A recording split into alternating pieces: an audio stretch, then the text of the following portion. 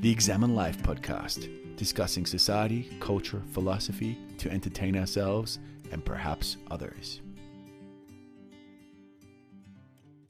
Well, John, welcome. Today I want to talk about the world of international teaching. I want to talk to you about what it's like to be an international teacher, what it was like transitioning and being a teacher when you, as maybe a second, third, or fourth career instead of being a teacher straight off the bat. I think that's really interesting, but I'll just preface and say that, my name's Steve. I'm an international teacher. I don't know why I'm saying that with an American accent because I'm Australian. I'm living in Colombia. I'm working at an American international school, and it's awesome. And John, I know that you're living in Thailand. You're working at an American school. It's an American school. What is it, John? Exactly. Tell me. Actually, it's just it's classified as a bilingual school, so it's not specifically British or American at all. Actually, it's kind of like a fusion between the two. Um, so it's it's got Thai, and then they have a lot of lessons, different lessons in English. But like I said, like my textbooks are all come from England. So there's quite a few extra vowels in the words, Yeah, that's true. Those unnecessary those vowels. those ridiculous U's that get in the way. Yeah. But yeah. So it's fairly flexible. You can do what you want. You just gotta be a native speaker of either England or the United States, and they don't specify what's preferable. Yeah, no, fair enough. I just want to get it really clear for anyone that's listening so that they can sort of know who we are. So you're American and you're teaching at a bilingual school and you're in Thailand, and you're teaching English as a second language, and you also teach a bit of literature, right? Yes, somewhat. It's under development. I mean, it's in the process of being worked out. So, just a quick about me. I think people are starting. Most of you know who I am, but my name's John, and I'm from Alaska, in the United States, which is a really remote, disconnected state. I have taught in the U.S. in Las Vegas, and I've taught in various other countries. Basically, just two other ones besides Thailand, Colombia and China. Um, but yeah. So yep, I'm an American teaching in Thailand, and yeah, it's a pretty cool experience. But I do teach like the basic reading, writing, grammar, listening, and speaking, right? The basic abilities course for all of my grade 10 students. But then I have two additional courses, and one is called EFE, which is just English for exams. However, I'm the 10th grade teacher, and this is my first year teaching the 10th grade. And I said, no, I'm not going to just teach them how to take exams, because in 11th and 12th grade, that's what they do. They teach them IELTS, they prepare them for TOEFL and this and that. So what I decided to do is to focus on just attaining the abilities that you need, including critical listening, right? Extracting specific details, summarization. I'm also giving them the rudiments of language, like we're studying linguistics, morphology, semantics, syntax, so that I can improve their vocabulary significantly. So when they find a word they don't know, they can pick it apart. So I've broken that one up. Sorry to go on so long, but I'm breaking that one up into like 4 different units. And one is just going to be the like I said, linguistics, like a focus on morphology, the words, roots, prefixes, how to break these things apart, how to construct new words. Then I'm going to go into some syntax, which is like the order and arrangement of words within a sentence, so that the students can really use grammar to their benefit, like using the passive voice, conditional statements, compound, simple, complex sentences, so that they can change the shape of their writing to make it more appealing to the reader, and also so they sound smarter. And then the second unit's going to be longer writing, so like persuasive and opinion based or compare and contrast essays. Well, paragraphs first, then essays. My third unit is going to go into creative writing. And, some teachers are like, oh, that sounds awesome, but what does that have to do with exams? Well, it's very important, because word choice, right? Like in creative writing, word choice and descriptions through the senses become extremely important. So they're going to boost their vocabulary by using different words to talk about the sounds they hear, the tastes they taste, the smells, they're going to learn to paint pictures with words. And I think that's really important. So really it's like heavy vocabulary, creative, right? To have them become comfortable to create on their own. And yeah. And of course, listening, there'll be a lot of listening to podcasts and stuff like that, and extracting information. But sorry. So it's all John, I'm new gonna to have me. to. John, I'm sorry, I'm gonna have to cut all of that out. That was just too long. No, that was a very detailed answer, and I think you've just intimidated anyone that wants to be an ESL teacher. That it sounds very complicated, but Oh, it's not that. it's lots of jargon there, but it's the mechanics of teaching is pretty cool, right? And when you get into it, um, but like if I was to ask you, like, and I think I really want this podcast, like for people that maybe are considering being a teacher, or people that are thinking about teaching abroad, or talking about sharing our ideas of being a teacher, an international teacher. Like, so I guess I want to educate them and share that knowledge of because we do have a very particular experience, which is very unique. It's not very common to be an international teacher. How would you describe, like, what is it like to be an international teacher? Like, what is it like to live in another country, teach English day to day? Like, how does it feel, neck deep in another country, teaching your language to Thai kids? What does that feel like? Well, there's a lot of it's great. It feels great, but I mean, it's kind of like a microcosm of life, right? There's ups, there's downs, there's the good, the bad, the ugly. But as long as you're on like somewhere in the middle, there's mostly joy, right? There's a lot of like joy, a lot of like appreciation, a lot of like wow, wonder, like a feeling of being blessed. So yeah, like I said, it's complex, but for those that are thinking about teaching abroad, I think it's a wonderful experience. 80% of it is love. The other 20% we can save for a different time in the podcast. Is insanity, just slowly losing your mind, right? Yeah. I think that's teaching in general, though, like Yeah. it could be like that's something I'd like to talk about later, like the difference between teaching abroad, or for you, your experience and my experience. Would we prefer teaching abroad or teaching back home? So I think that would be an interesting to Yeah, no, we discuss. definitely got to tackle that. Definitely got to tackle that because I think it's very, very relevant. But you know, when you say it's a lot of love and caring, like how do you break the barrier, break through the cultural differences to connect with your students? Because I find that's like the kind of the hardest thing. If you go to another country, it's like, all right, I'm going to teach Thai kids English. How do you connect with them? Like, have you figured out ways? Well, I'm sure you figured out ways to kind of joke with them and connect with them. Like, is it a particular sense of humor, or is it a particular way of being? What works really good with Thai kids in particular? That's a really good question. I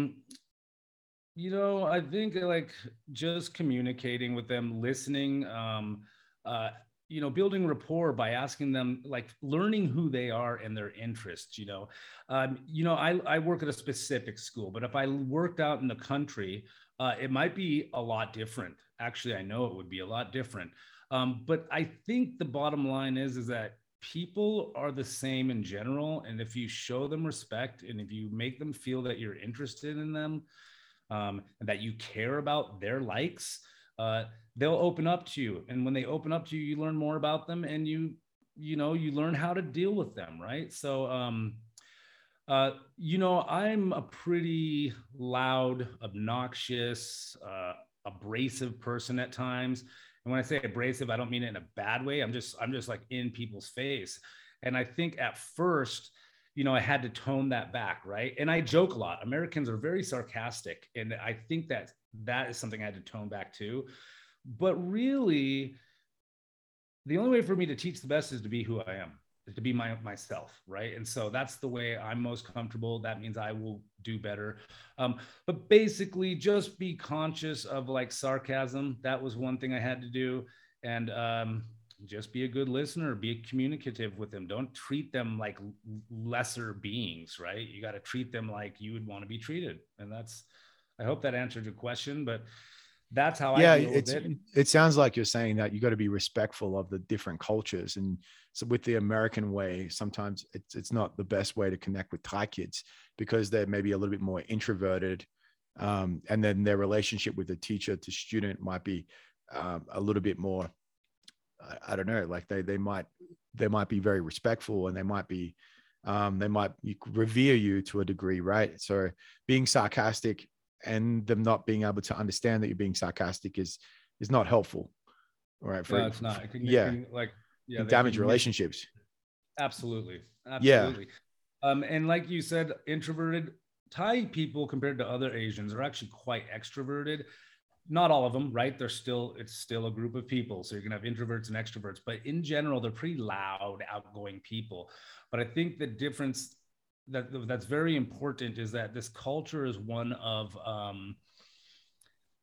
saving face, right? Like, mm, so you don't want to like put people on the spot in front of other, like, so even if a student's behaving badly, I've learned not to like call them out loudly and like shame them in front of a group, because that's just not good in Thailand. It's not something you can do. It's not accepted because it's their culture, right? Like they don't do it to each other. It's so you got to be careful. Talk to them individually like adults outside of the big group. yeah. And do you have a small amount of students that you can get to know a lot of them intimately and figure out like who they are and what they're into, and or is it you've got bigger classes and bigger class and it's a bit harder to establish one-on-one relationships? Um, well, I'm lucky because I moved up into upper secondary, and the classes just generally get smaller as you go up. I used to have 30 students per class, which is pretty big. Like I know I think that that's a there's, lot. well, it is a lot, especially like on an international school standard or like or a quality school standard. But man, it's not a lot when you compare it to like some of the government schools here. And government schools, for those of you that don't know, are just like public schools, is basically what they are. They're funded by the government, controlled heavily by the government. Um, and those classes have 40 to 50, man, 40 to 50 students in a class. And that is insanity, because to me 30 is hard to deal with, but now I'm down to 20, so I have 20 per class. Um, and yeah, I kind of lost my train of thought there. Well, yeah, we're talking about Oh, getting to know getting to know individual them. student. Yeah, and that's Yeah, the getting. same. That's the same in Thailand as well. In Colombia as well, because I'm teaching in Colombia, and at the international school, I'm very lucky to work at. I feel very blessed to be working at that school as well. And I had my first semester there. I had a group one class of 6 students, and just the way the classes panned out. And now I have my average classes around 10 to 12 students in a room.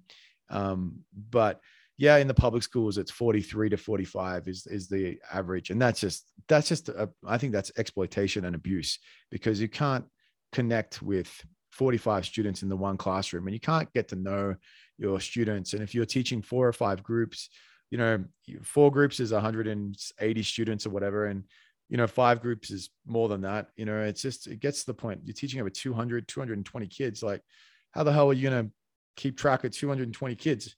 It's just grading, and you just can't develop intimate relationships. But Colombian kids, are very unique as well. Like I find they're this, as a culture, they're very extroverted.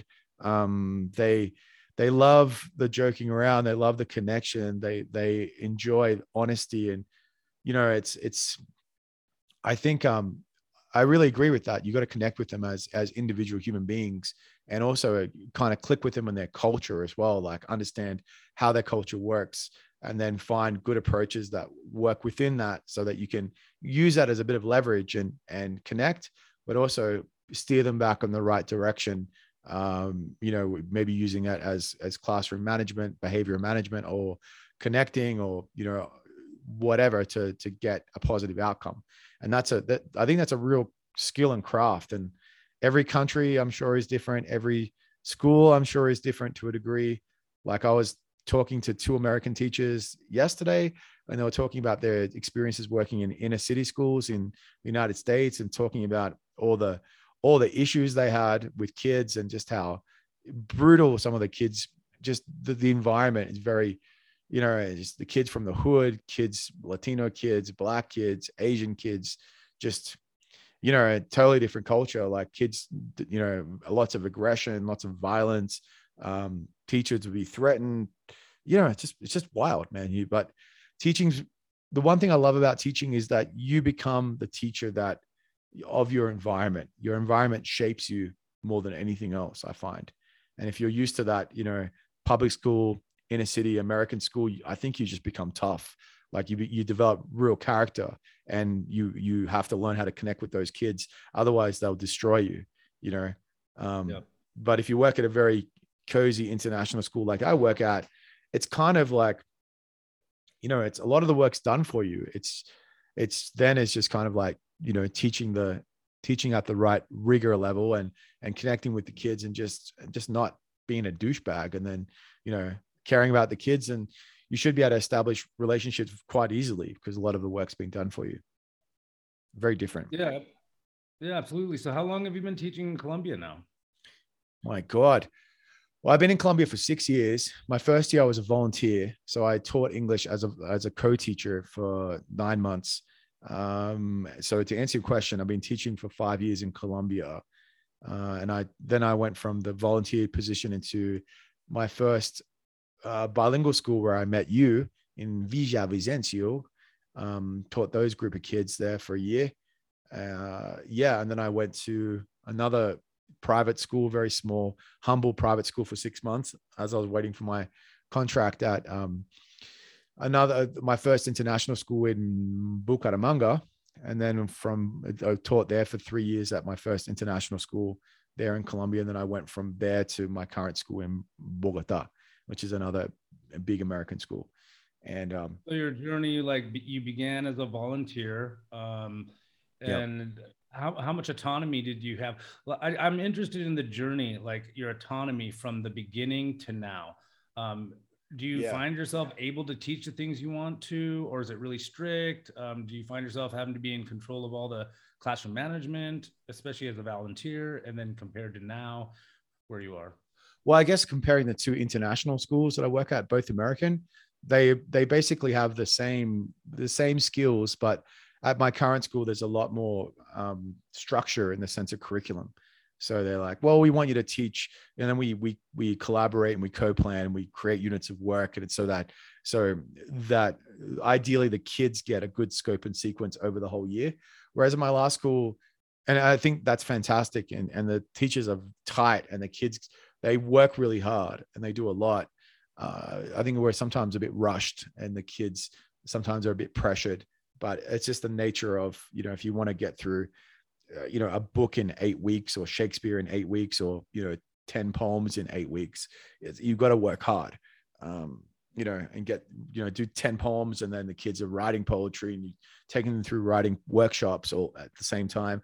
My other school had a lot more autonomy. Basically, they're like, listen, you're the teacher, American curriculum, just teach what you think's appropriate, and then, collaborate with the other teachers to kind of make sure you're on the same page. And, they were very, very lax, which can be great if you're an experienced teacher. But I find as a teacher, even if you taught for a long time, like I collaborate with teachers that have got 20 years experience, and I've got a lot less. And I find that they glean things off me, right? I've got a lot less experience, because it's kind of like such a craft where it's all about ideas and trying things. And, and there's always new tools you can use. It's kind of, to be isolated, to be an island is not beneficial, even if you're an experienced teacher, because you can be an effective, experienced, isolated teacher, but you're not always, you're not benefiting from the ideas of others. Right. So I think that's a huge advantage. And then Colombia is a funny place to teach, but I think they're probably the best two to compare it with.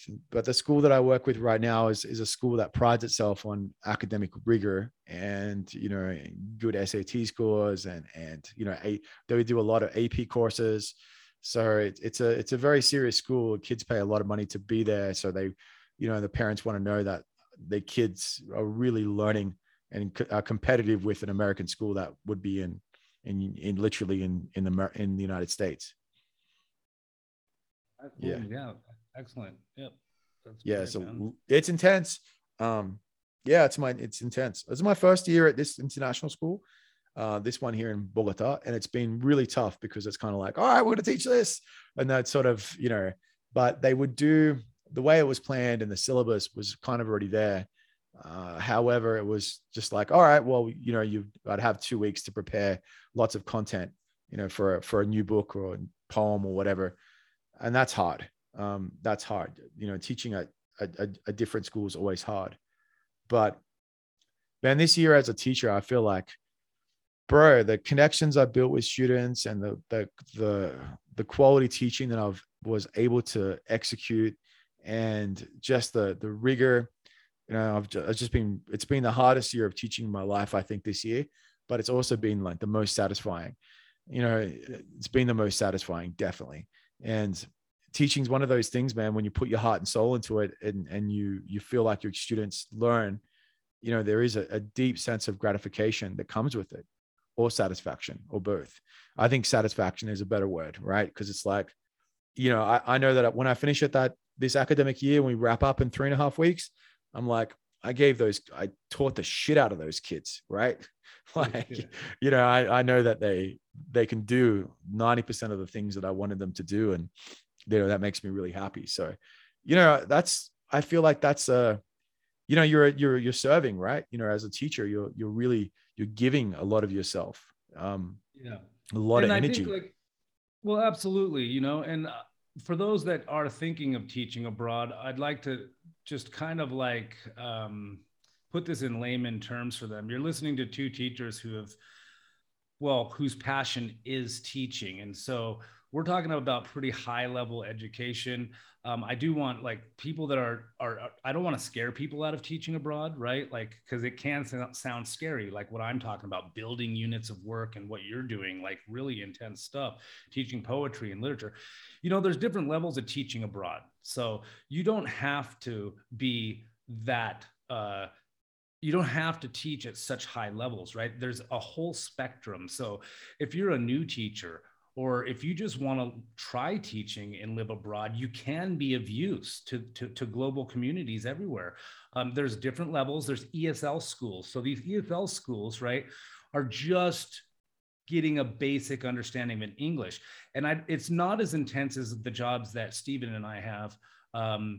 It's much more relaxed. It's more like vocabulary, singing songs, reading stories, PowerPoints, just talking with the kids, sharing your knowledge, right? So there's that level.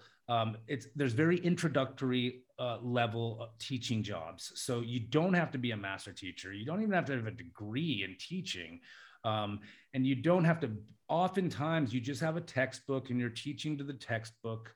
But I think so for all those of you that want to try it, it's not as hard as we're making it sound.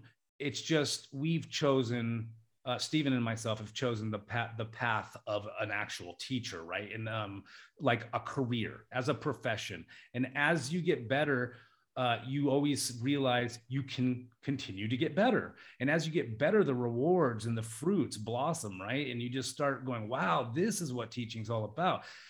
So where Stephen and I are is on a path for professional growth in becoming the best teacher in the world. That's our goal, right? That's our goal, or the best teacher we can be, because we're only comparing against ourselves. But there are so many jobs out there. It can be really relaxed. Stephen said he was a volunteer. I too was. It was a co-teaching. It was super easy. I just built PowerPoints on whatever the topic was, and I tried to make it fun, and I'd have an activity. And we got paid to do that. Now, the pay wasn't very good, but that's okay. We got paid to live abroad. We learned the beginning of what teaching really was. We got to see another teacher in action.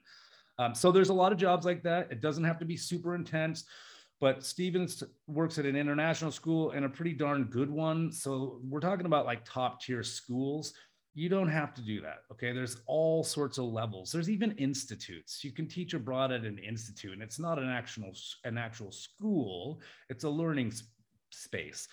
So anyways, I just wanted to throw that out there. For those of you thinking to teach abroad, it's not just one thing. It's not going to be nearly as intense as what we're talking about at times. and it's a really fun experience. It's how you grow, right? You get out of your comfort zone and you go meet people and you help people, even at lower levels of teaching. You're really helping these kids and they love you. You know, you're an interesting person. So get out there and try it, guys. I think it's really important. Um, but anyways, speaking of that, those of you that want to try it, Stephen, you mentioned how pernicious or dangerous is the fear of change. So how does this fear, like for those teachers thinking about it, how does fear play into the decisions they make, whether they're going to teach abroad or not? Yeah, that's a great question that we mapped out, because I feel like, as you said, it's a great experience. I feel like for me, it's one of the best things I ever did. Right. And as you said, you don't have to start, with something super serious. You can work your way up to it. And like, there's a bunch of different stepping stones, and teaching ESL, English as a second language, is a lot of fun. And if it means that's how you do it to get experience, and then work your way up, and you experiment, and even that can become a very serious career. English as a second language, teaching linguistics, etc. You can get master's degrees in that and become very well paid. But I think, for me personally, I think it was the best thing I ever did, because the growth as an individual, professionally, personally, and the cultural absorbing the culture, it's just such a beautiful thing. And that's not even mentioning the impact that you have on the kids that you work with. So maybe I should reframe that and say that, the impact on the kids, I think, is the best thing, right? Because you're doing it, you're serving, right? And it's like, all right, they're going to remember you. And if you're quirky and you're funny and you're a bit sarcastic, and even if you piss kids off or whatever, they're always going to remember that American teacher, John, that did those things, and sung those songs, and taught those stories, right? They're not going to forget you. But it's just, what really concerns me, or what I think is just, and I think it's part of our human nature, is that a lot of people seem to be just very scared of change, and the fear of going to another country. That might be really scary for someone, just that. So the fear of going to another country, picking up another career, or learning another career, teaching English abroad, can be very intimidating and overwhelming. But I feel like, if you focus on the drive and the passion, and if you focus on what your purpose as an individual is, like, I want to be a great teacher and impact kids, a lot of that other stuff can melt away. And you can just be like, all right, well, that's what I'm here for, and I'm willing to front, I'm willing to deal with or manage the fears, because the purpose and the goal is more powerful, right? But I think that the problem That's is with, one. yeah, That's once you're actually abroad. So what you're saying is true. I agree 100%. But that's when you've already taken the leap, right? The well, I leap mean, like, abroad. even if you haven't, if your focus is, I want to be a great teacher, Yeah. that could be enough of the motivation and the drive and the push, the push to make that decision. And that could be enough to let those fears dissipate, right? Because you're focused on, I want this goal, and I want to be I want to impact kids, and I want to live abroad, and I want to have that experience, and feel that and smell that and do that, and that could be stronger. That the potential pleasure of participating and contributing is much stronger than the fear of change. But I'll just say this, man, is that fear of change, I think, is so pernicious. It's so dangerous. I feel like a lot of people, when I hear people talk, it's kind of like their mind just manifests different excuses of why they should stay in their current state. And I feel like they're not aware that's fear of change manipulating them to say, oh, you've got this and it's great, and you've got this and it's great. What would you change? And, why would you sacrifice your status or integrity, or, sacrifice your position, and your stability, when, you put it all on the line for something that isn't even really real. So I feel like it's very dangerous, and I feel like it can hold a lot of people back from international teaching and anything else. So would you say that's what stops the majority of people that maybe have an idea or a desire to teach abroad, but but they just don't? Do you think it's that fear of change? Is that the number one like roadblock to these people's fulfilling their dreams of teaching or living in a different country? I think it is, man. I think it's people are just ultimately, as a biological need, we want to protect ourselves and protect the things that we have and protect our sustenance and nourishment and shelter. And it just uproots all of that. So I think it might not even be a conscious thing, but I think underneath that's what's happening. It's just, oh God, that's just way too intense. Right. And it could be fear of changes, lots of, not just in obviously teaching abroad, but lots of other aspects of change and moving and transcendence, etc. But I feel like that's it. And I think if you're aware of that, then you can really look it in the face and say, okay, why am I not really doing this? Is it because is it because it's not practical? Is it economically not realistic? Or is it because I'm just simply scared that things are going to go badly and I'm going to be out in the cold, with no money and broke, right? And that's a fair fear. It's a reasonable fear to have. So fear of change, Absolutely. is there to protect us, right? But I think you've got to be aware of that. And as I said, the mind invents all kinds of excuses, and it's just like, bro, no, that is just your mind. So I think that's really important to be aware of. But I think You experienced those things personally when you first took the leap?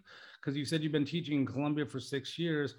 Um, did you experience any of those fears? Like, did you have second thoughts when you were like organizing, buying that ticket, applying for that volunteer job? Did you ever wonder to yourself, what am I giving up? Like, am I throwing my life away? Like, you know what I mean? Like, am I going to survive? Did you have any of those fears, or is that yeah, just absolutely, man. I was on the plane flying into Bogota thinking that, geez, I hope I don't get kidnapped and killed. Right. I was just like, I was like, oh, there is a chance that I might not never come home. Right. And you have these crazy thoughts of, right, maybe this is a ridiculously bad idea, just pure thoughts manifesting out of pure, just real visceral fear. Right. That I definitely experienced that, but I kind of hoped that I would be okay. And I had a bit of faith that, like, just try not to do anything too silly. And I think you'll be okay.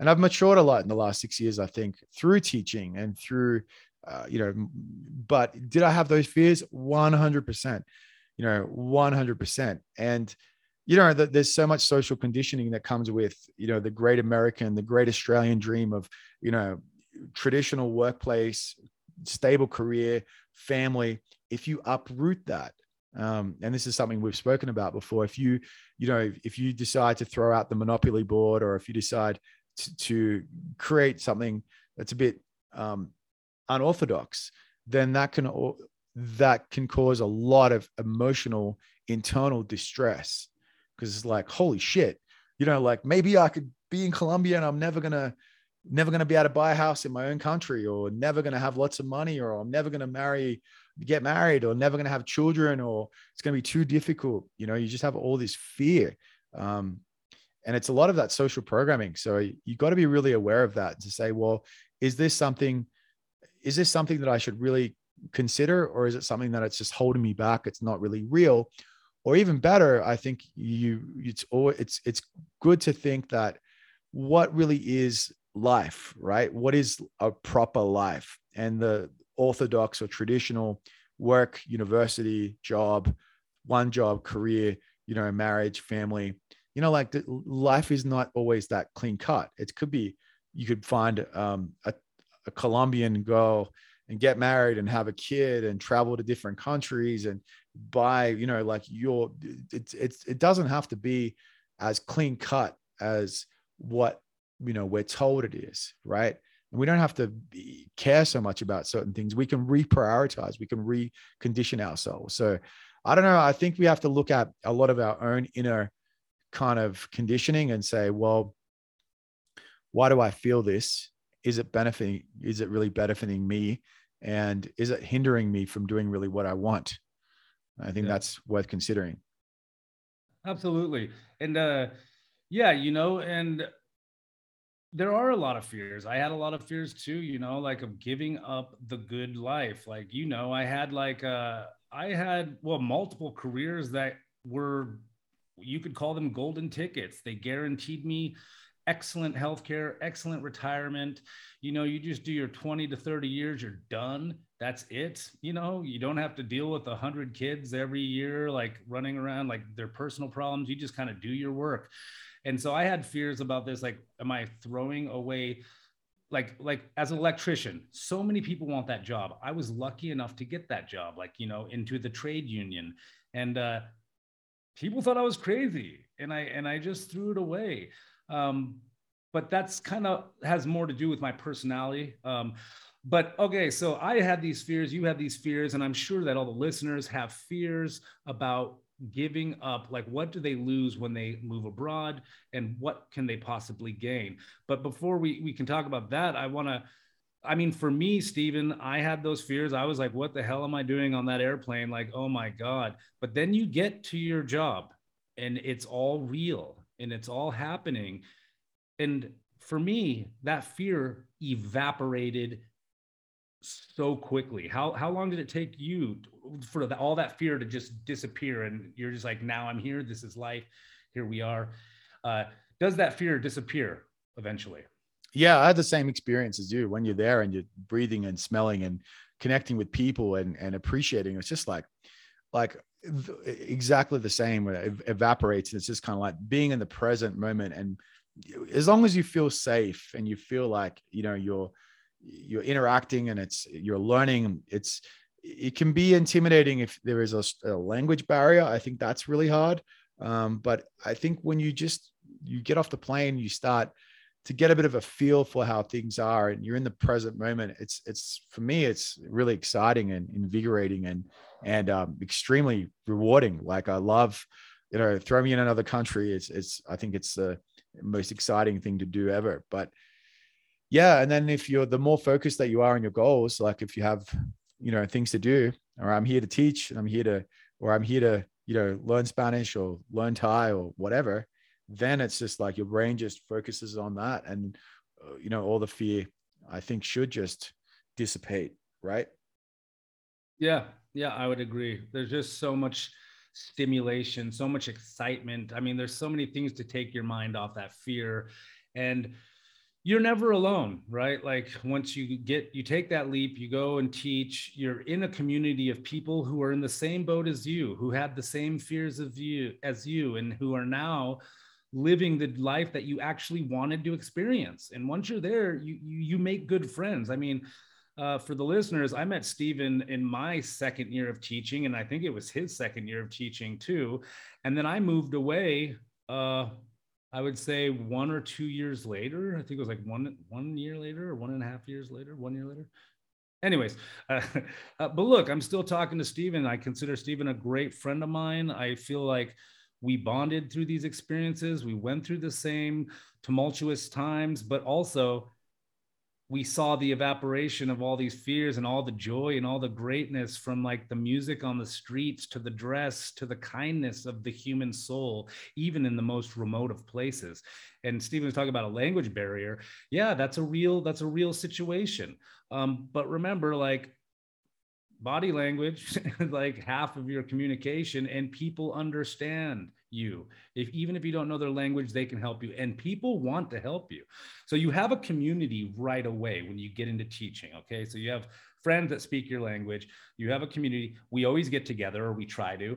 I think Stephen and I, our lives are changing because we have kids, so we don't go out as much with the other teachers anymore, or I don't really at all, because I have a family, and that kind of changes things. But fear is true. It will happen.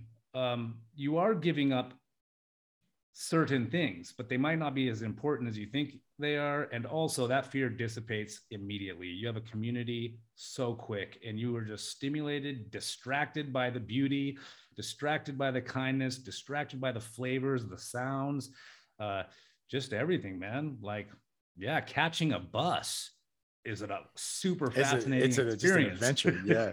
It's seriously an adventure, and feels good when you're able to do it. But I love what you said about body language, right? Like, if you are a humble person and you don't take yourself too seriously, the things that you can communicate with just a few words is unbelievable, right? And as long as if you don't take yourself too serious, it's just kind of like, I remember this one guy who was a British dude. and he was purposely mixing up mañana with manzana, like the word for tomorrow and apple, right? And the Thai, I keep saying Thai, the Colombian girls were just cracking up laughing. He was just always mixing them up, and he was doing it on purpose most of the time. It was just hilarious. But yeah, he knew hardly any Spanish, but like he would just have a ball every time that he tried to speak Spanish and would communicate, and he'd always get what he wanted. And the other thing that you said is really true as well. Like I've felt that a lot of time, like a bunch of times. I'm in a classroom with kids, or I'm collaborating with teachers, or I'm with my now Colombian wife. And I say to myself, like, wow, I'm never alone. I came here alone, but I'm never alone.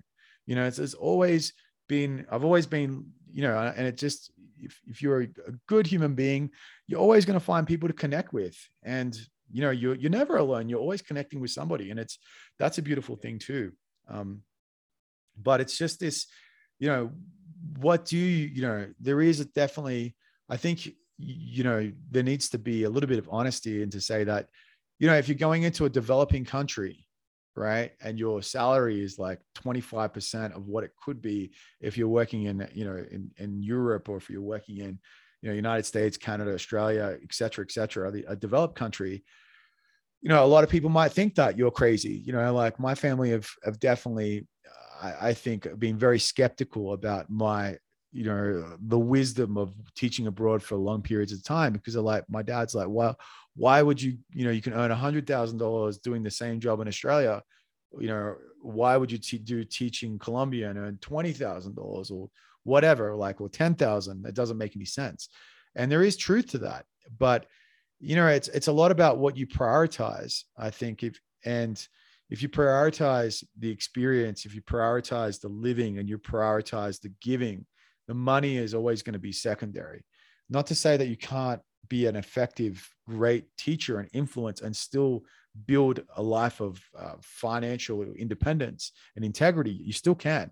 But I think that you've got to be aware that, yeah, like I could, if I had never retrained and gone back to university to be a teacher, and spent that 4.5 years studying part-time and studying full-time and working part-time, and moving to Colombia and teaching abroad, I would have 5 times as much money or 10 times as much money as I have now, for sure. But would I have these experiences? And could I talk to you in Spanish, and could I be content about like feeling filled up full of experiences that Colombia has given me? Like, Colombia has changed me, man. Colombia has enriched my soul. This place has filled me up so much, and matured me and given me so much. This country has given me so much. Like, I wouldn't, there's no amount of money that I would pay, or I would, there is no amount of money that you would trade for that, because it's worth so much more than pieces of paper. Absolutely, man. And Colombia is a very special place, and it's a wonderful place. But I'd like, for to well, just to actualize the fact that, basically that happens everywhere, right? So Colombia is a special place, but Thailand, I feel the same as you. Like, so we're talking about gains and losses, right? And we sacrifice this comfortable income, being with people that know our culture, and just security, comfort. And we sacrifice that. But Steven's now talking about the gains, right? And how do we grow? What do we gain from living abroad? And I love that you said that Colombia has changed you. I mean, you're still the same person. You're just a super a super Stevo. You're different. You're more mature, developed. You're way more intelligent, and you have experiences to fill novels and books, man. And that's the way I feel. Like, even in Thailand, like, it fills me up. First, it can have moments that break you down, because you have to question everything. You have to challenge yourself to kind of shake all those things that you were programmed to do and to know and to think, right? Like, because every country has its own perspective, and the culture consumes the individual, and they wear it on their clothes, right? It's in their hair, it's in their cells. And the moment you get away, there is going to be discomfort along the journey. But this is only because you're expanding, you're growing, you're like starting to be able to see things from a different um, vantage point. And it's fascinating. I feel like Thailand's changed me. It's made me more humble. It's made me more patient, for sure. I'm still working on that, but it's a continual growth, right? The tree doesn't grow overnight. It takes years. And that's what I feel like is what's happening is I'm starting to, like a tree, reaching out, branching out, having more branches, more limbs, more fruit is being, every year it's multiplying. And I really feel like this is the thing that well, actually, I was kind of oblivious to it when I first took the leap, but it's what keeps me living abroad is I like am at this point where I don't think I really would ever want to live in the US again. And I know that I love America. I love the United States. I love the people, but I'm sorry, like I feel like Pandora's box is open. I know too much now, like, and I don't want to say I know more than anybody, but what I experience and what I know is that I know that I love this process of growing and seeing the fruits multiply and just becoming more humble and more patient. So yeah, man. So what keeps you teaching abroad? I mean, it sounds like something similar possibly. Like do you see yourself moving back to Australia or? To be honest, there's no way I would move back to Australia. And the same situation is I love Australia. That country gave me so much, and it gave my parents so much, um, including a language and education and experiences, good values, good education, but Australia is very isolated. You're very, you're at the other end of the globe. You're not very well connected. And with that isolation, it becomes the distance of tyranny where you don't get exposed to different cultures and communities and languages and ideas. So I think there's a little bit of danger with that. And I don't think there's anything wrong with that. But, when you're in Europe or you're in South America, it might be, I think as if you're a bit of a traveler, I think, and if you're an international teacher, that and what I want to do and my plan is to go to that next country is every time you go to another country and you immerse yourself, the growing and the learning and the expansion that happens is just incredible. And I think that is very, very soul enriching. It's very nourishing. And it definitely gives you another deep layer, like an aspect of awareness that you would not have. And if anything, right now, like I crave that. With Colombia, I feel like I would like what keeps me here in Colombia right now is my wife and my daughter, and my stepson. But I plan to, I'm going to take them and let's go to South Korea, right, for a couple of years. Let's go to Jordan or Morocco and live in a Muslim country and experience that. Let's go someone that's difficult. Maybe we can do a couple of years in China and experience what that's like, because even through, like you said, growing is uncomfortable sometimes, right? Because it's all out of your comfort zone, but a lot of it's how you process that too. If you're open-minded and you understand that, it's different and it's not necessarily threatening who I am, just like learn from it and be patient, then it can be a very fluid process. But growth, but the stimulation on your brain, man, oh God, like it's incredible. Go to another country and figure out where the shops are and figure out how to say, I want some grapes, or right. And like buy a bus ticket, it's hard. Like if we're going to Europe, we're going to go to Europe in 4 weeks, 4 or 5 weeks. And I know that if we go to Italy, it's going to be like, you got to speak some Italian, man. You just got to do what it takes. Otherwise, you could be, you got to get out there and have a go. But the second time that they say your third language is always easier to learn than your second language, right? Because you understand the process. And, the third country, you've been to a few countries and taught in a few countries, like, the transition from China to Thailand, you've got a lot more Colombia, China, the States, you've got more data there to assess and to sift through, right? Like, what was it like, for you, even comparing China through to Thailand? I imagine that you might've felt, two Asian countries, but totally different, totally different. Oh yeah, man. Like, yeah, this is one of the things you start to learn when you live abroad, right? We try to simplify things, especially when we stay home in one culture and that's all we know. We tend to like group different peoples into one lump sum and they're all Asians. That isn't true. Chinese are as different from Thais as Americans are from Indians, like, or Russian. Well, Russian wouldn't be a good one, but like Indian, right? Like where the religion's different, I mean, everything's different.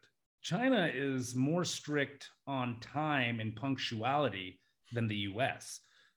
Thai's not strict on punctuality at all. Chinese people are typically quiet. Chinese students they're way more behaved and quiet in the classroom and disciplined.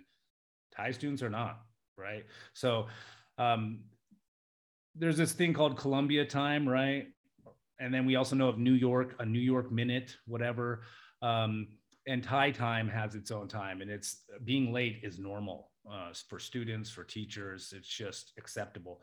It is not. It is punishable in China. They are two totally different cultures, so radically different. And it's not just like a capitalist versus social or communist. It's not even that at all, even though that is a difference.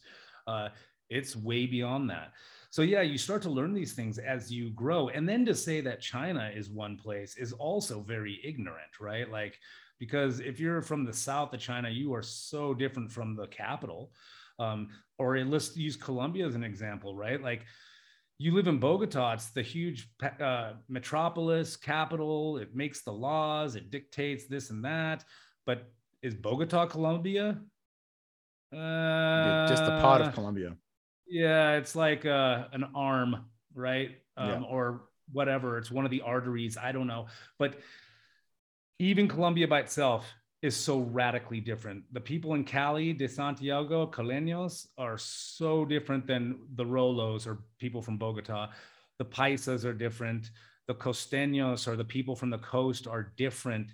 And everybody, no offense to you, Stephen, but everybody looks at Bogota and they call it the cold, like Nevada. And it's not Nevada. just Yeah, the fridge. Nevada, yeah, it's the fridge, and they don't mean just cold, because it does get cold. It is cold, but they're actually talking about also the people, right, and the culture and the government. And a lot of people say Bogota, like if you live outside of Bogota, they'll say Bogota isn't really Colombia, you know, That's a and great that's the way. metaphor. That's very true. It's a great And metaphor that's too. the same everywhere. The people in Beijing are so different than the people like well, I'm not gonna say Hong Kong, but like let's say in the the South, okay, the South or the East, right? In the eastern parts of the country, it's completely different people, completely different culture.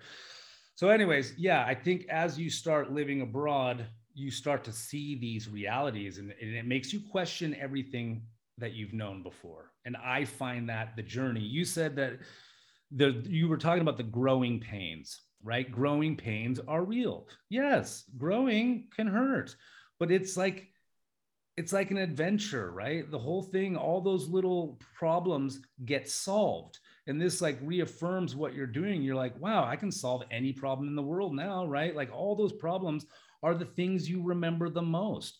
You know, a great story isn't void of conflict. No, Every usually great story is requires built. conflict. Yeah. It requires conflict. And the best of stories have many conflicts. But remember, there's resolution. And to solve these problems, to get over those mounds and those mountains, is the greatest reward of life. Yeah, I think so, because it's you're growing and you're expanding and you're becoming more than you were. And really, like, there's not a lot that feels more satisfying than that. And the difference between being a tourist, and I've been a tourist a lot, and working in a country is huge. You really start to, when you're a tourist, you sort of like, it's like window shopping. You're there and you're looking around and you're like, oh, that looks nice, and I might take a little bit of this and a bit of that. And your interaction with the local people are very, very limited. If you're lucky and you speak a bit of the language, you can you can get a bit of an idea what's happening, but it's usually there for a brief amount of time and you go somewhere else.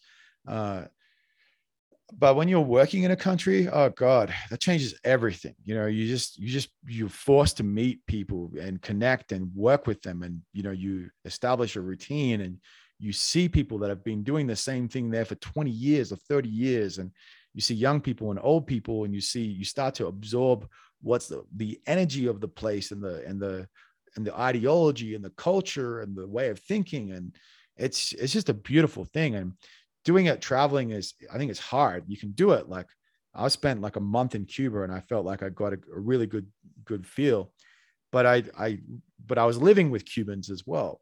So that when I was living with them, I was learning a lot from them. When you're working with people, it's like, all right, I'm working with some Thai people, Colombian people, or Cuban people, and you enter their world.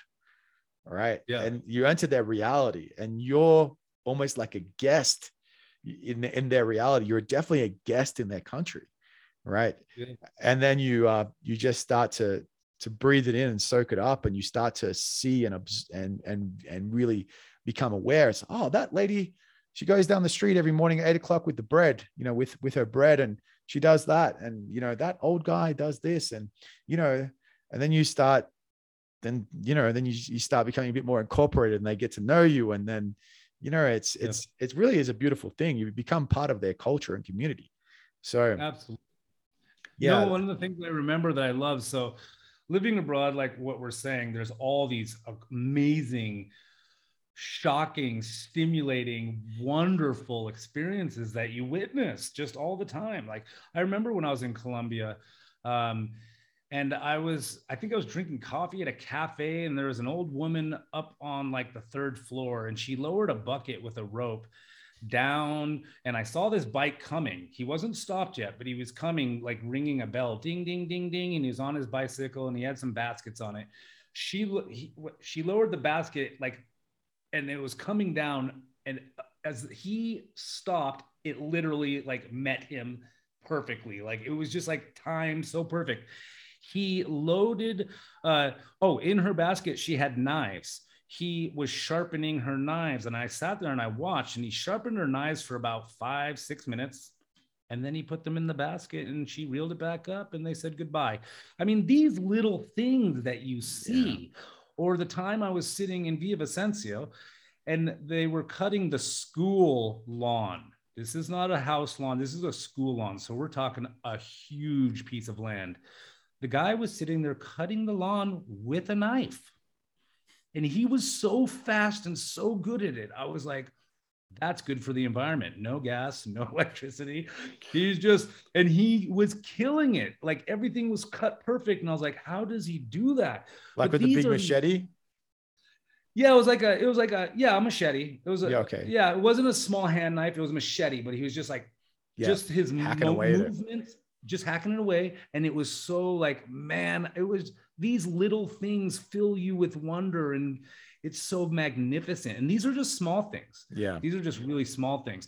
I do want to say one more thing about Stephen was saying, you're immersing yourself in a culture. You get to know these people. You get to see their like antics, their gait, the way they move and think and act differently than we do. But another cool thing about international teaching is that you work with people that are from all over the world, right? I'm from Alaska. Stephen's from Australia. We work together. And when we worked there, we worked with 2 Jamaican women. We worked with, again, of course, a lot of Colombians. We worked with a Venezuelan. I mean, this is the life, right, that you live. So you're really living in that culture, and you're getting so much from it, but you're also gaining international cultures from all over the world. Right now, I work with South Africans, English, Welsh, Zimbabweans, Kenyans, because they're native English speakers. So it's people all over the world. My colleagues are from the 4 corners of the earth, and we all think different, but yet we're all those same types of people that are kind of alone. So we become friends immediately. It's just kind of a survival thing, but it is fascinating, man. I've learned so much just from my colleagues that have nothing to do with Thailand. Right. So that's another perk to anyone that's listening, is that your colleagues will also be colors of the rainbow, right? You're not just, it's Colombia all the time, China all the time. No, no. It's an international world. It's connected, and you're going to be working with people from all over, and it's pretty darn cool. Yeah, that's a great point, because I remember working with those Jamaican girls as well. And then, there's it's sometimes it's not always pretty because you might engage in conflict with them, but you still come out of that with a different perspective. But I think that's a great point, because when you become an international teacher, you're teaching English in another country, there is always other international teachers, and you connect with them and you can always learn from them, right? And what I love about that situation is that I don't have to convince them that international teaching is the shit, right? I don't have to convince them that what I'm doing is great, because they all think the same way, because they've obviously all chosen that path. But besides self-validation, you're working with people with that same ideology, and they do appreciate that. So, you might work with other Americans or people from England, and they see the value in, and I work with teachers that have done, 4 or 5 different international schools, right? Teachers that have come from China, from Dubai, from literally from Thailand, from Africa, from, different continents, different countries, and they've worked at 3, 4, or 5, and you don't even know. It's like, what you worked in Dubai for 5 years? What, you were like department head? You're like, wow, when did that happen? It's like, yeah, well, I was working in Spain for 5. You were working in Spain, right? And it's just it's a shock. You like to think that these people have so much experience, and it's kind of like they're just hidden gems, and you start asking questions. And I literally was talking to the other English teacher, well, one of the other English teachers, and she told me that she worked in Spain for a few years.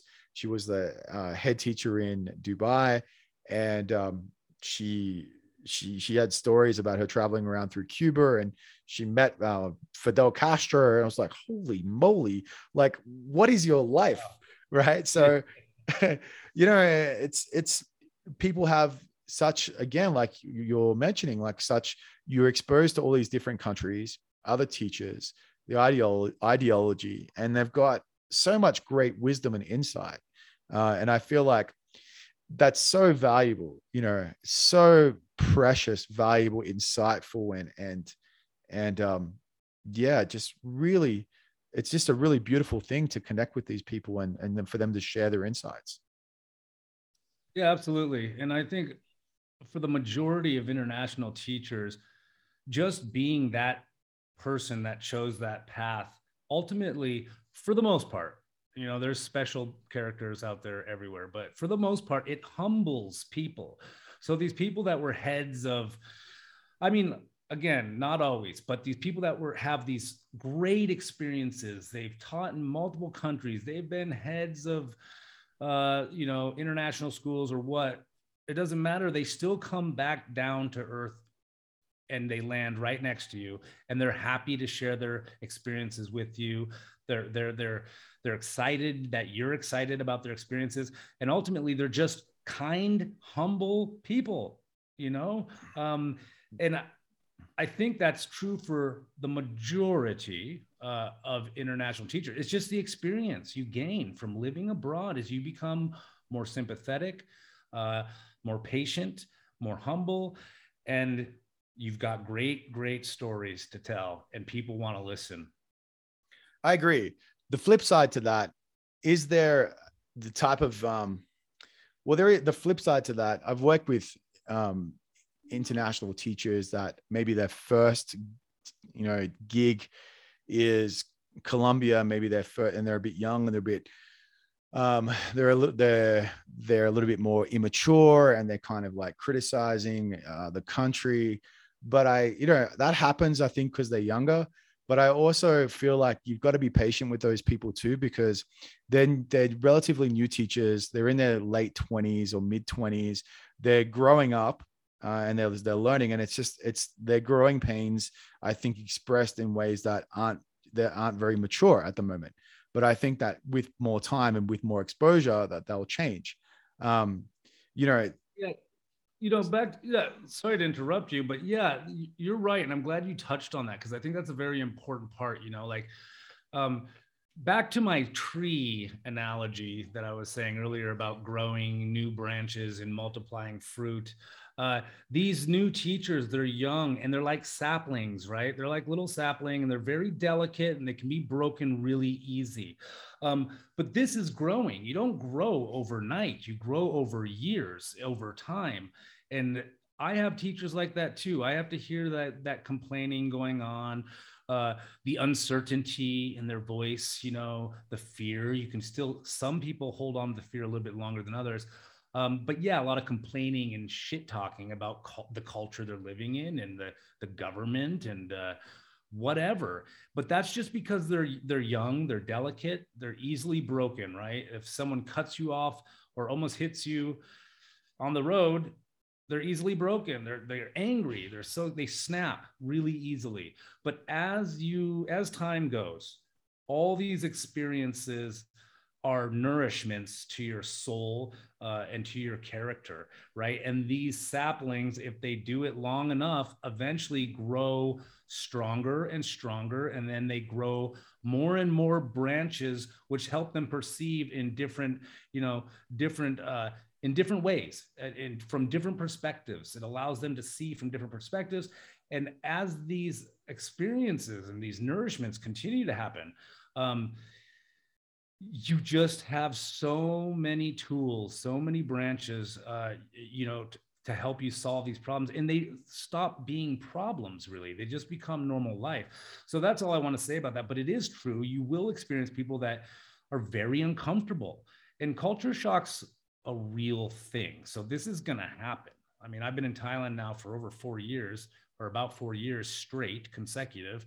And I still have days, I'm still growing, I'm still branching out, and sometimes I forget. You'll never shake your culture completely, but you'll learn how to appreciate others and accept, and to see the light instead of the darkness. There's just too many beautiful things living in Colombia or Thailand or wherever you're at, and they far outweigh the bad things. But it's that saying, 100 airplanes go into land at the airport. 99 of them land and people get on their way, go back to their homes or go to their hotels and have wonderful vacations. But no one talks about the 99, right? They always talk about the one that didn't make it.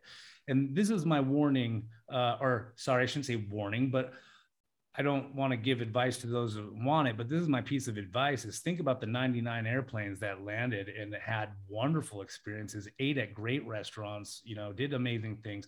Don't think about the one, but the one does exist. And it can be really sad or tragic or frustrating. And those things happen. And just forgive yourself for that when you snap, but recorrect, because we are lucky to have these experiences and to be welcome in these foreign countries. Yeah. And if you want to live abroad and if you haven't traveled, I think that it's like that, as corny as it sounds, that growth mindset, right? Of just being tolerant and being patient and observing and, not criticizing and just like understanding and building empathy, right? And that's the tools that will help you grow. But there's always, I think, and if you have that, you'll always grow, you'll be fine. But I have seen people last a year and go back home and they haven't made it. The people that are a bit rigid, if they're rigid or if they're not flexible and they can't get their head around it, then it's just not for them and they just don't feel comfortable. Then they'll go back home and they'll be fine and they'll take something out of it and they'll be like, well, wasn't for me and no big deal. And they'll move on with their lives, but it's really, it's how you process it internally. I think that will, and how determined you are too, of like, how do I process something that happens to me that I wasn't expecting or wasn't comfortable with. And, one of the international teachers that I'm really good friends with, he's Canadian. He's been in Colombia for 20 years and he was walking with his wife's friend. And they're walking down the streets going from bar to bar.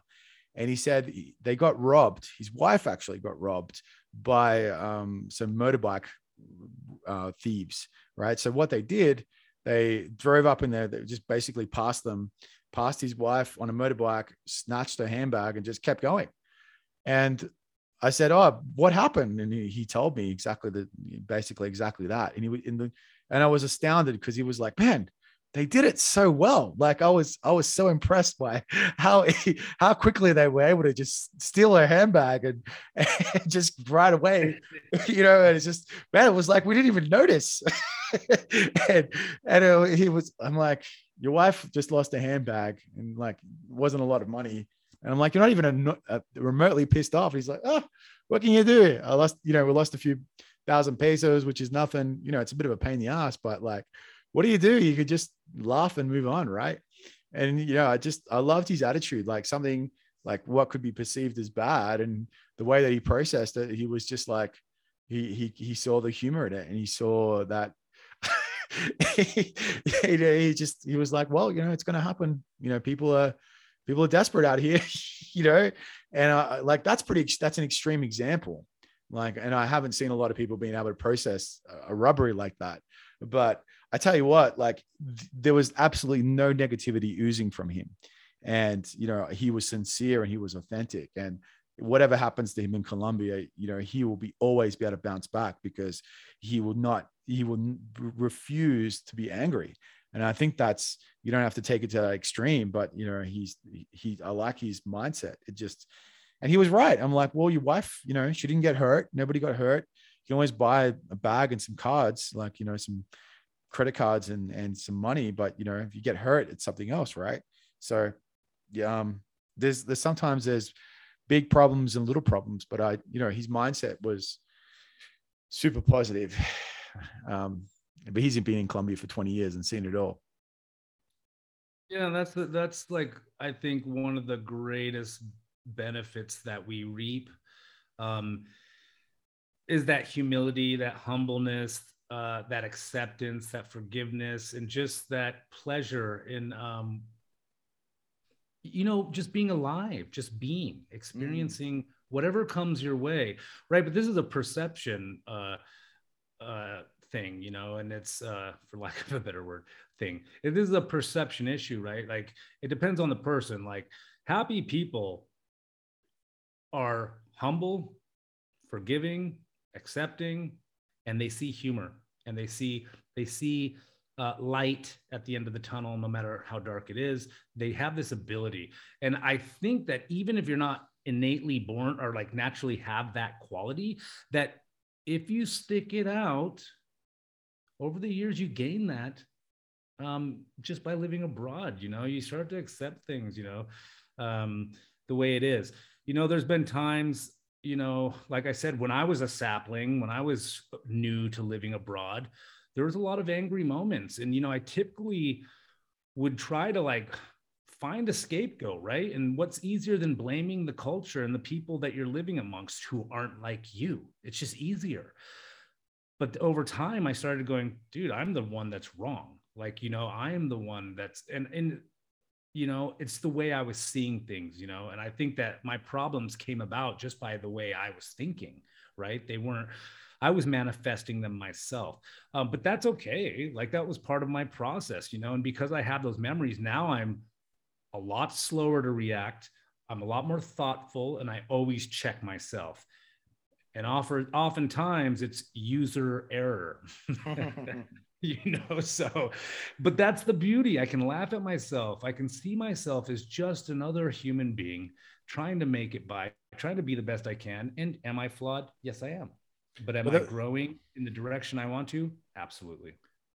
But the fact that you were able to go through that process, was aware of that in metacognition and your thinking, and then choose to do kind of better and choose a disposition that was more positive, that's extremely empowering. And I think that's where the wisdom is, right? And that you benefit from that. You adopt a lot more of those positive attributes.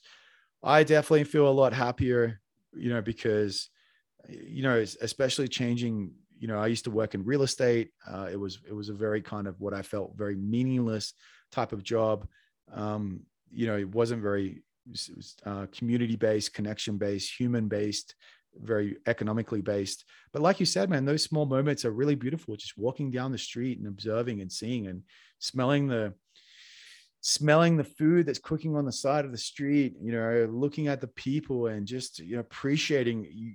I feel like you get a lot of juice out of life because there's so much diversity and spontaneity and just beautiful, pleasurable moments. And I think just that can make you a lot more happy to be alive. Like I always walk into my school and I look at the mountains and the fog and I'm like, wow, where am I? And been here for 6 years and I'm still getting my eyeball kicks, and riding on my motorbike and in the middle of Bogota and looking at the people and the city moving and the feel of the place and just feeling alive, and I feel like that's very powerful.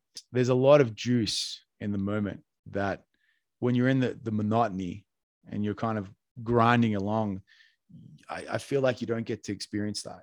So I think that's a big part of that stimulation that keeps you alive, keeps you strong, and it feels good.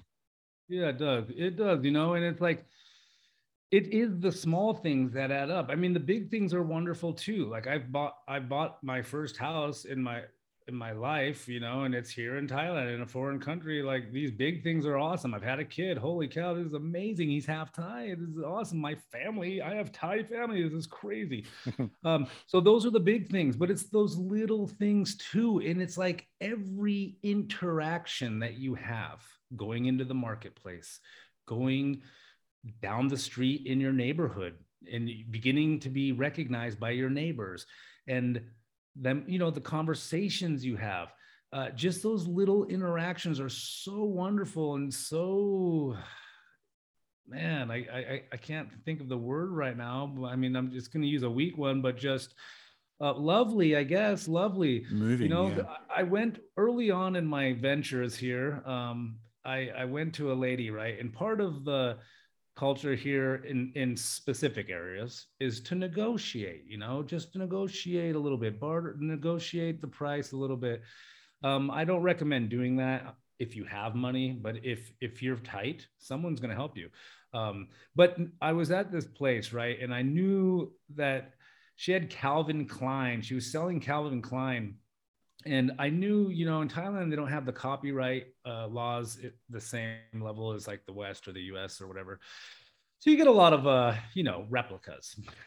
But it was nice. There were nice replicas. And I was like, I forget what the price was, like 500 baht, but I was like, I think they're worth 300, right? Like, if that, maybe 150. And I was trying to negotiate with the lady, and she budged to 400. And I was like, no, how about 3? And she goes, oh, please, sir, I have rice, but no water, and I just started busting up, right? So the humor is so radically different, right? Like, I have rice, but no water. I can't cook my rice. Please don't rip me off, is what she's saying. And I just laughed my ass off, and I paid her the 400 baht. And I kind of wish I would have given her 500 baht. So that was a wonderful experience. But then that experience continues to grow. What you find out is that these vendors aren't paid any money. There's no salary. They just live on commission, right? They're like used car salesmen, but without the salary, the minimum base pay. They're not. So they need to kind of get as much as they can while they can. But it was just a hilarious thing. I don't think I repeated it to you as funny as it was, but she's like, oh, please, sir, I have rice, but I have no water. And it was just like, what? What does that even mean, dude? Like, and I just started, and then I got it, and it was hilarious, dude. So these are the little things, and then you continue to grow and learn more about them. So, people that want to teach abroad, I highly recommend it, even if it's just for 1 or 2 years. If you can't find your comfort zone or get your feet under you, that's okay. It's not because there's something wrong with you. It's just not for you. But why not try, right? Like, you never know. I know that, Steven, you got a master's degree before you went off teaching. So I think that was, well, obviously that was your plan to become a teacher. Whereas mine my experience, like I always respected good teachers.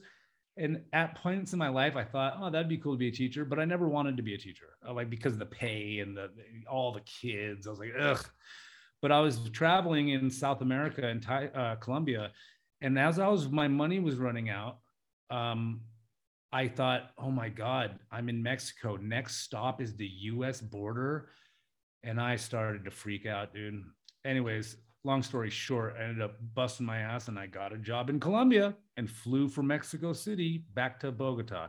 And I haven't turned back since. And I've found my true passion, which is becoming a good communicator, helping others reach their goals, helping them find their ground in this earth, on this planet, right?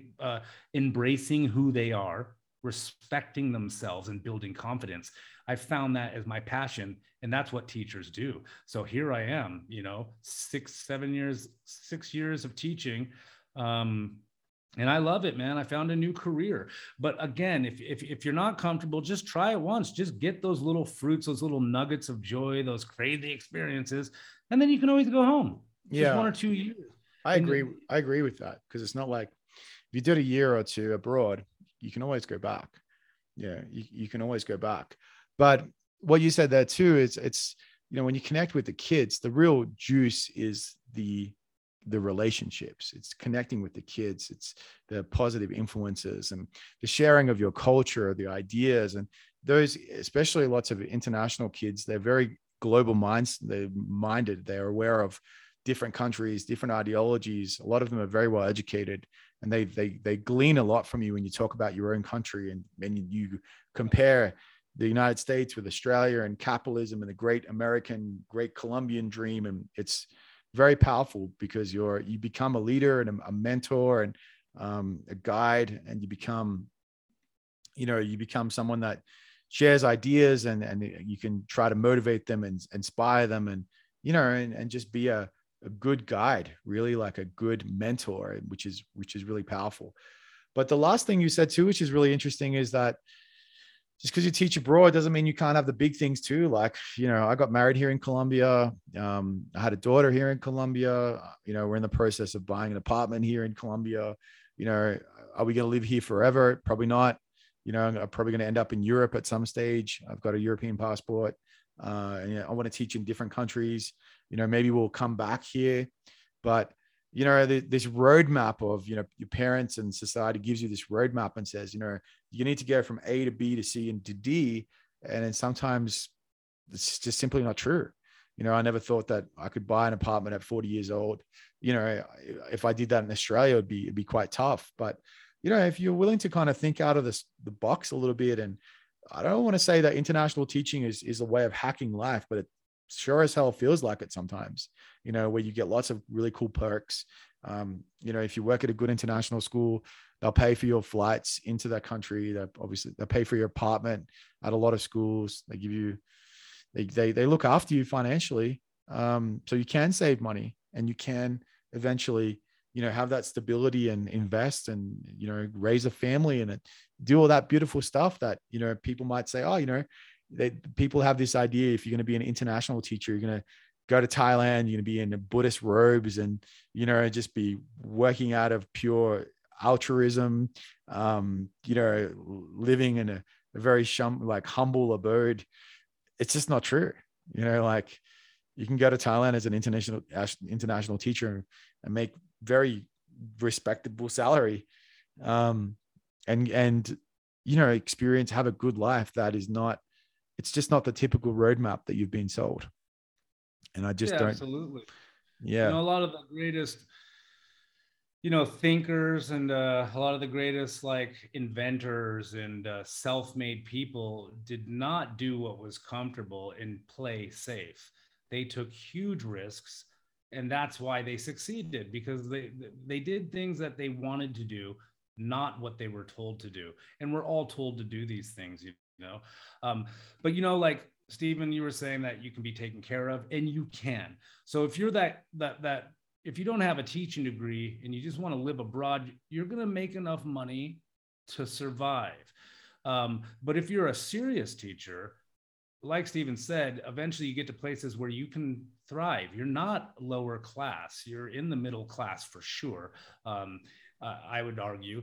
And they take care of you. There are perks and there's benefits. But and you know, and it's wonderful. And the longer you stick at it, like you see Steven and myself here, we are now long-term, we're committed to our jobs, and we're starting to reap rewards for that. You know, I can travel, I can eat very well, I can have bad habits that cost too much, you know, and like, but I do want to say that teaching in general is for the experiences and the relationships you have. I want to read an email to you. Is that okay? Please.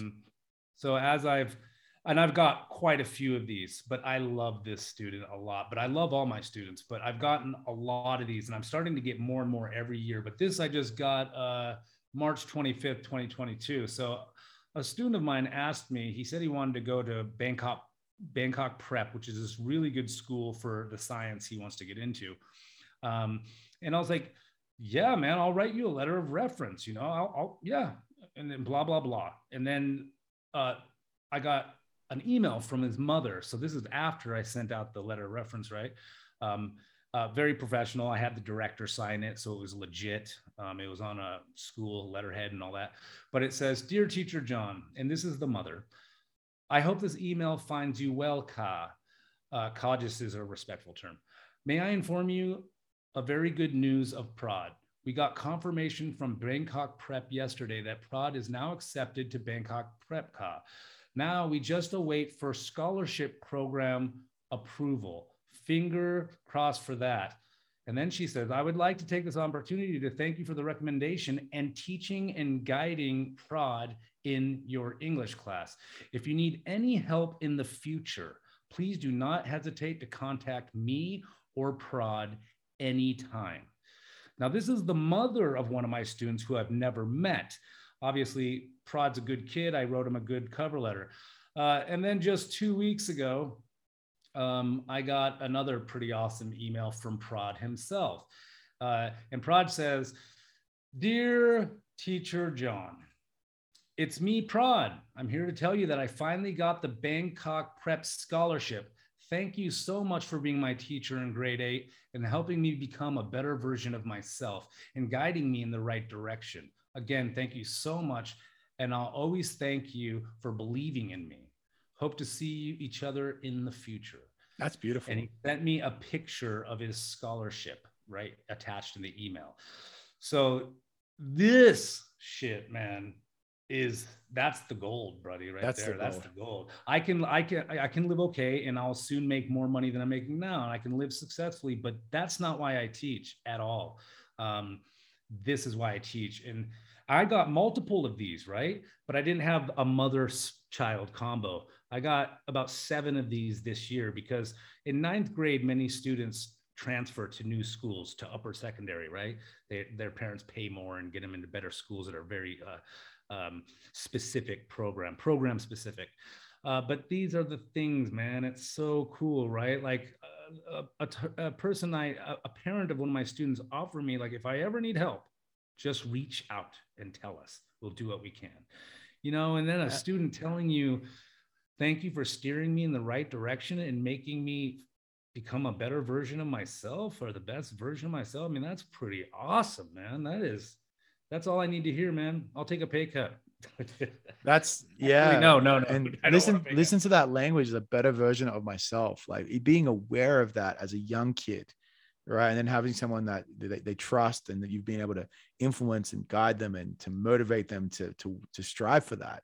You know, like, man, I wish I had that as a young person, having someone, you know, believing me, you know, that's just so powerful. You know, that kid will never forget you, you know, like, and you know, that's just what you did as a personal, emotional, social level, not as a professional level. And nothing to do with the actual English, right?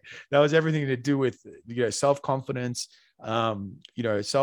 integrity, character building, you know, and lifting that kid up so that he can be, you know, potentially more successful in whatever he does.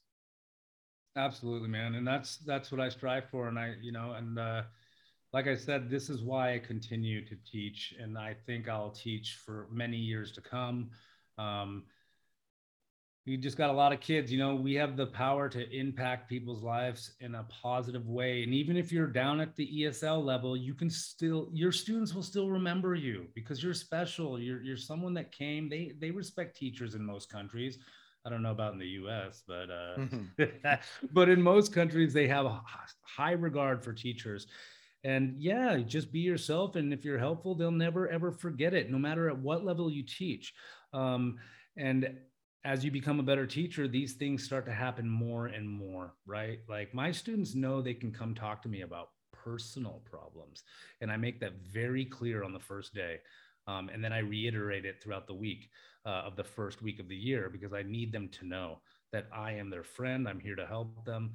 Friend is maybe not the correct term, but yeah, I'm friendly. I'm there for them, and that I think they appreciate that. You know what I mean? That there's someone else out there they can talk to if they need to. So, yeah, man, I love it. I love my life. I really feel blessed to be here, and while I've grown a lot.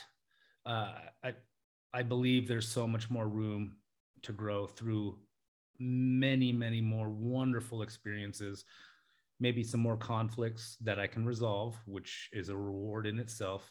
Um, but this journey is ever changing and ever improving, and it is a blessing for sure.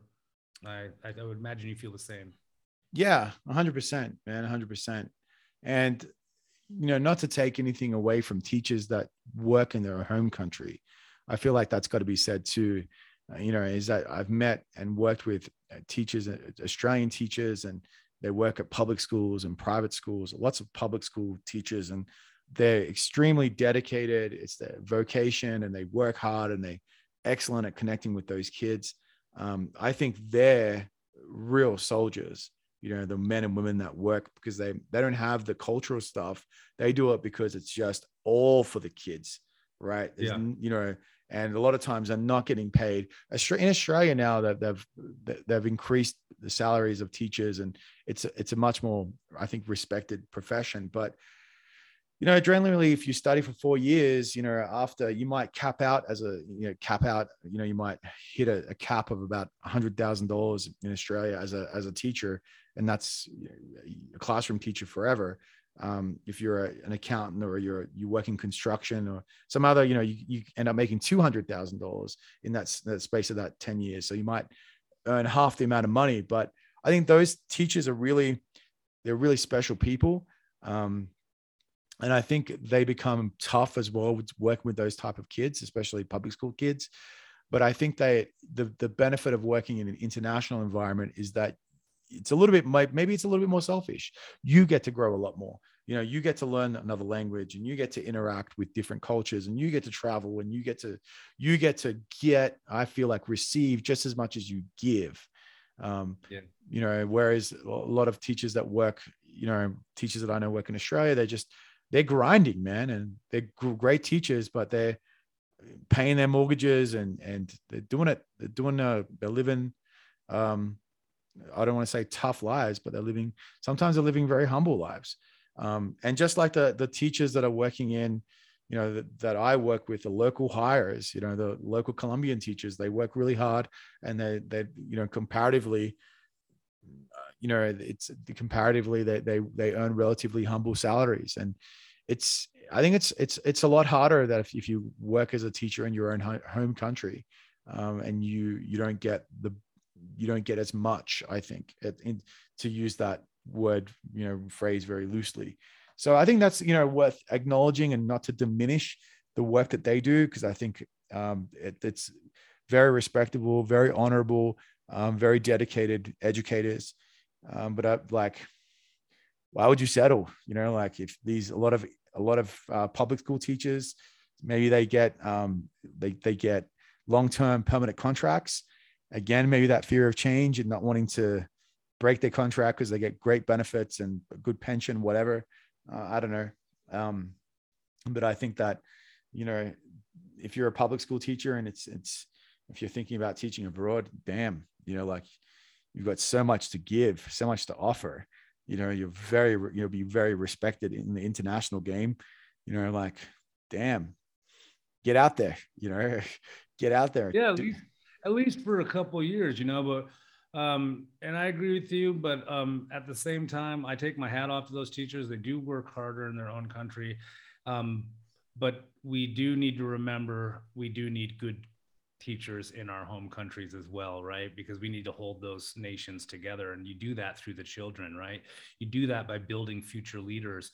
And it takes really strong, hard backbone leaders to guide the people in the right direction. So I mean, ultimately it's up to you, but I respect people that stay home and teach. They're doing a great service to our new generations, to our children, to our communities, to our nations, and to our world.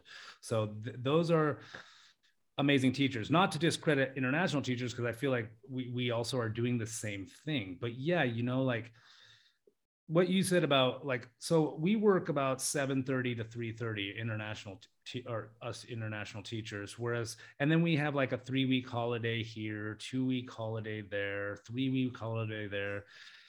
And during that time, man, the Thai teachers, I was on holiday for 3 weeks, and I live down the street from one of my PE teachers. He drove by in uniform for 2 of those weeks with his wife, who's also a teacher at my school. It's kind of weird, dude. That's how small the world is. My coworkers, the Thai ones, are literally live 3 doors down across my soy street. So I see them driving by all the time. 2 weeks of that 3 weeks, they were working. They go to work on Saturdays often. They don't leave. I get home an hour or 2 before they do. And they make a lot less than I do. They do have pensions. They do have full, like, better healthcare than we do. I mean, way better healthcare. And they do have like pensions being built, which we don't. But we can, right? We can just buy our own pensions, and we're still working a lot less than them. So it's crazy, man. It's crazy. During New Year's, they get 1 week, we get 3 weeks. During the end of the year, right? Songkran holiday, the Thai New Year / water festival, they get 1 week, we get 3 weeks, right? So it's like, you got to have respect for people that work at home. They're always working harder, right? And they're undervalued, right? Like, so as an international teacher, there's a lot of benefits you gain. Your students find you interesting. Your coworkers usually find you interesting. Sometimes there's a little bit of conflict, right? Because they end up finding out that you make a lot more than them and work less. But there are a lot of perks, man. But all teachers, everywhere, deserve a lot of respect, right? A lot, especially those that tough it out in their own countries. But again, we provide a service that the world needs too, right? Yeah, I feel blessed, man. I have a lot of respect for the Thai people and Colombian teachers, whatever, all people, when we are in our first year, in our sapling year of teaching abroad, our eyes are closed. The horse blinders are up. We cannot see the truth. And so if a Thai teacher, they just see you and they don't like, hey, like super, like embrace you, they will eventually, but a lot of teachers are in and out, right? And they, like I said, they know. And we don't know that they make a fraction of what we make. We don't know they work until we've been out long enough. Then you start to see these truths, and you start to, like, all that respect starts to grow. So anyways, I think I went on a tangent, but I just wanted to say, yeah, teachers are important everywhere, and I believe they deserve respect. There's a couple bad ones out there, but if you give it a try, teach abroad for 1 or 2 years, and then you can always go home. It's actually that simple. It's not as hard as we make it. And just, mute your friends and family if you want to go, just to experience it for 1, 2, 5, 10 years. If you want to go, you got to mute the family. You got to mute the friends, because they don't understand what you're going through and what you're thinking. So get out there, do it. You will never, ever regret that 1 to 10, 20 years that you choose to do. You will only benefit. That's it. That's the only outcome. is growth and benefit. I agree. I really agree. And I think that's great advice, because really you've got really, for that small amount of time that you invest, 1 year on the spectrum of things is really nothing. And there's a lot to gain out of that. So I think that's, great advice, but ultimately, it's up to the individual. Do you know, I have two sisters, John, and both of them are teachers. No, actually, I didn't know that. You never Yeah. told me that they're about teachers. I know that you have one sister that you said's really learned and Yeah, so I've got two sisters. One of them's a high school English teacher, and the other one is a elementary teacher. She's a primary school teacher, and but they're both married and working away in Australia. So yeah, they could. Sometimes, what it is. Sometimes too is that sometimes young people are fortunate enough to have these kind of these experiences where they might go on a trip for school, or their parents take them somewhere, and they kind of they get exposed to some travel for the first time, and it just blows their minds, and it opens the floodgates, right? And sometimes people don't get to do that, so they have to sort of explore that themselves, and take that leap of faith themselves, and it's a bit harder. And then, like my family, my particular sisters, they're married and they've got kids, and they probably see it as something really difficult to do, so and not very practical with mortgages and their husbands' jobs. It's different if your spouse is a teacher as well. You're a foreigner, and your spouse is a teacher, you can get employed as a couple hire. But bro, I think we really gave this a good crack. I guess any last words? No, unless you want to go on another tangent where I'm happy to take, happy to you to take me. I feel like I feel like we could wrap this baby up. yeah, no, man, I think it was a great discussion. I always enjoy this, and yeah, no, I think that's a wrap, buddy. Yeah, good stuff. Well, yeah, good talking to you, John. I really enjoyed the chat as well.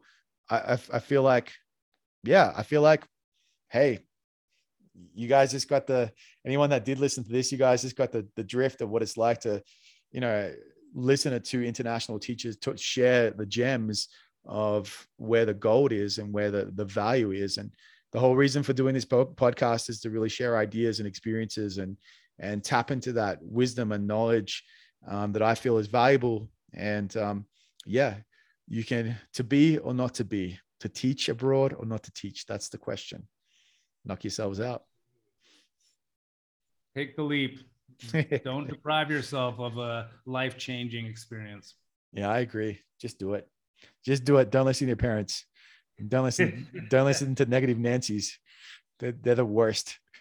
You got to listen to your parents, and you should listen to your friends if you want to keep them around, but just don't take it so seriously, and know that only one person knows what is actually right for you. Like, what is calling, your calling. No one knows your calling. No one ever will. It's up to you to take that leap. And yeah, Oh, yeah. understand they have your best interest in mind, but they have no idea of your goals and your true character. So just take the leap if you want to. They just might be really scared for you because you might get, sequestered in Colombia. You might get kidnapped in Colombia, maybe lose a kidney or something. I'm not sure. Just joking. No, All nice. right, buddy.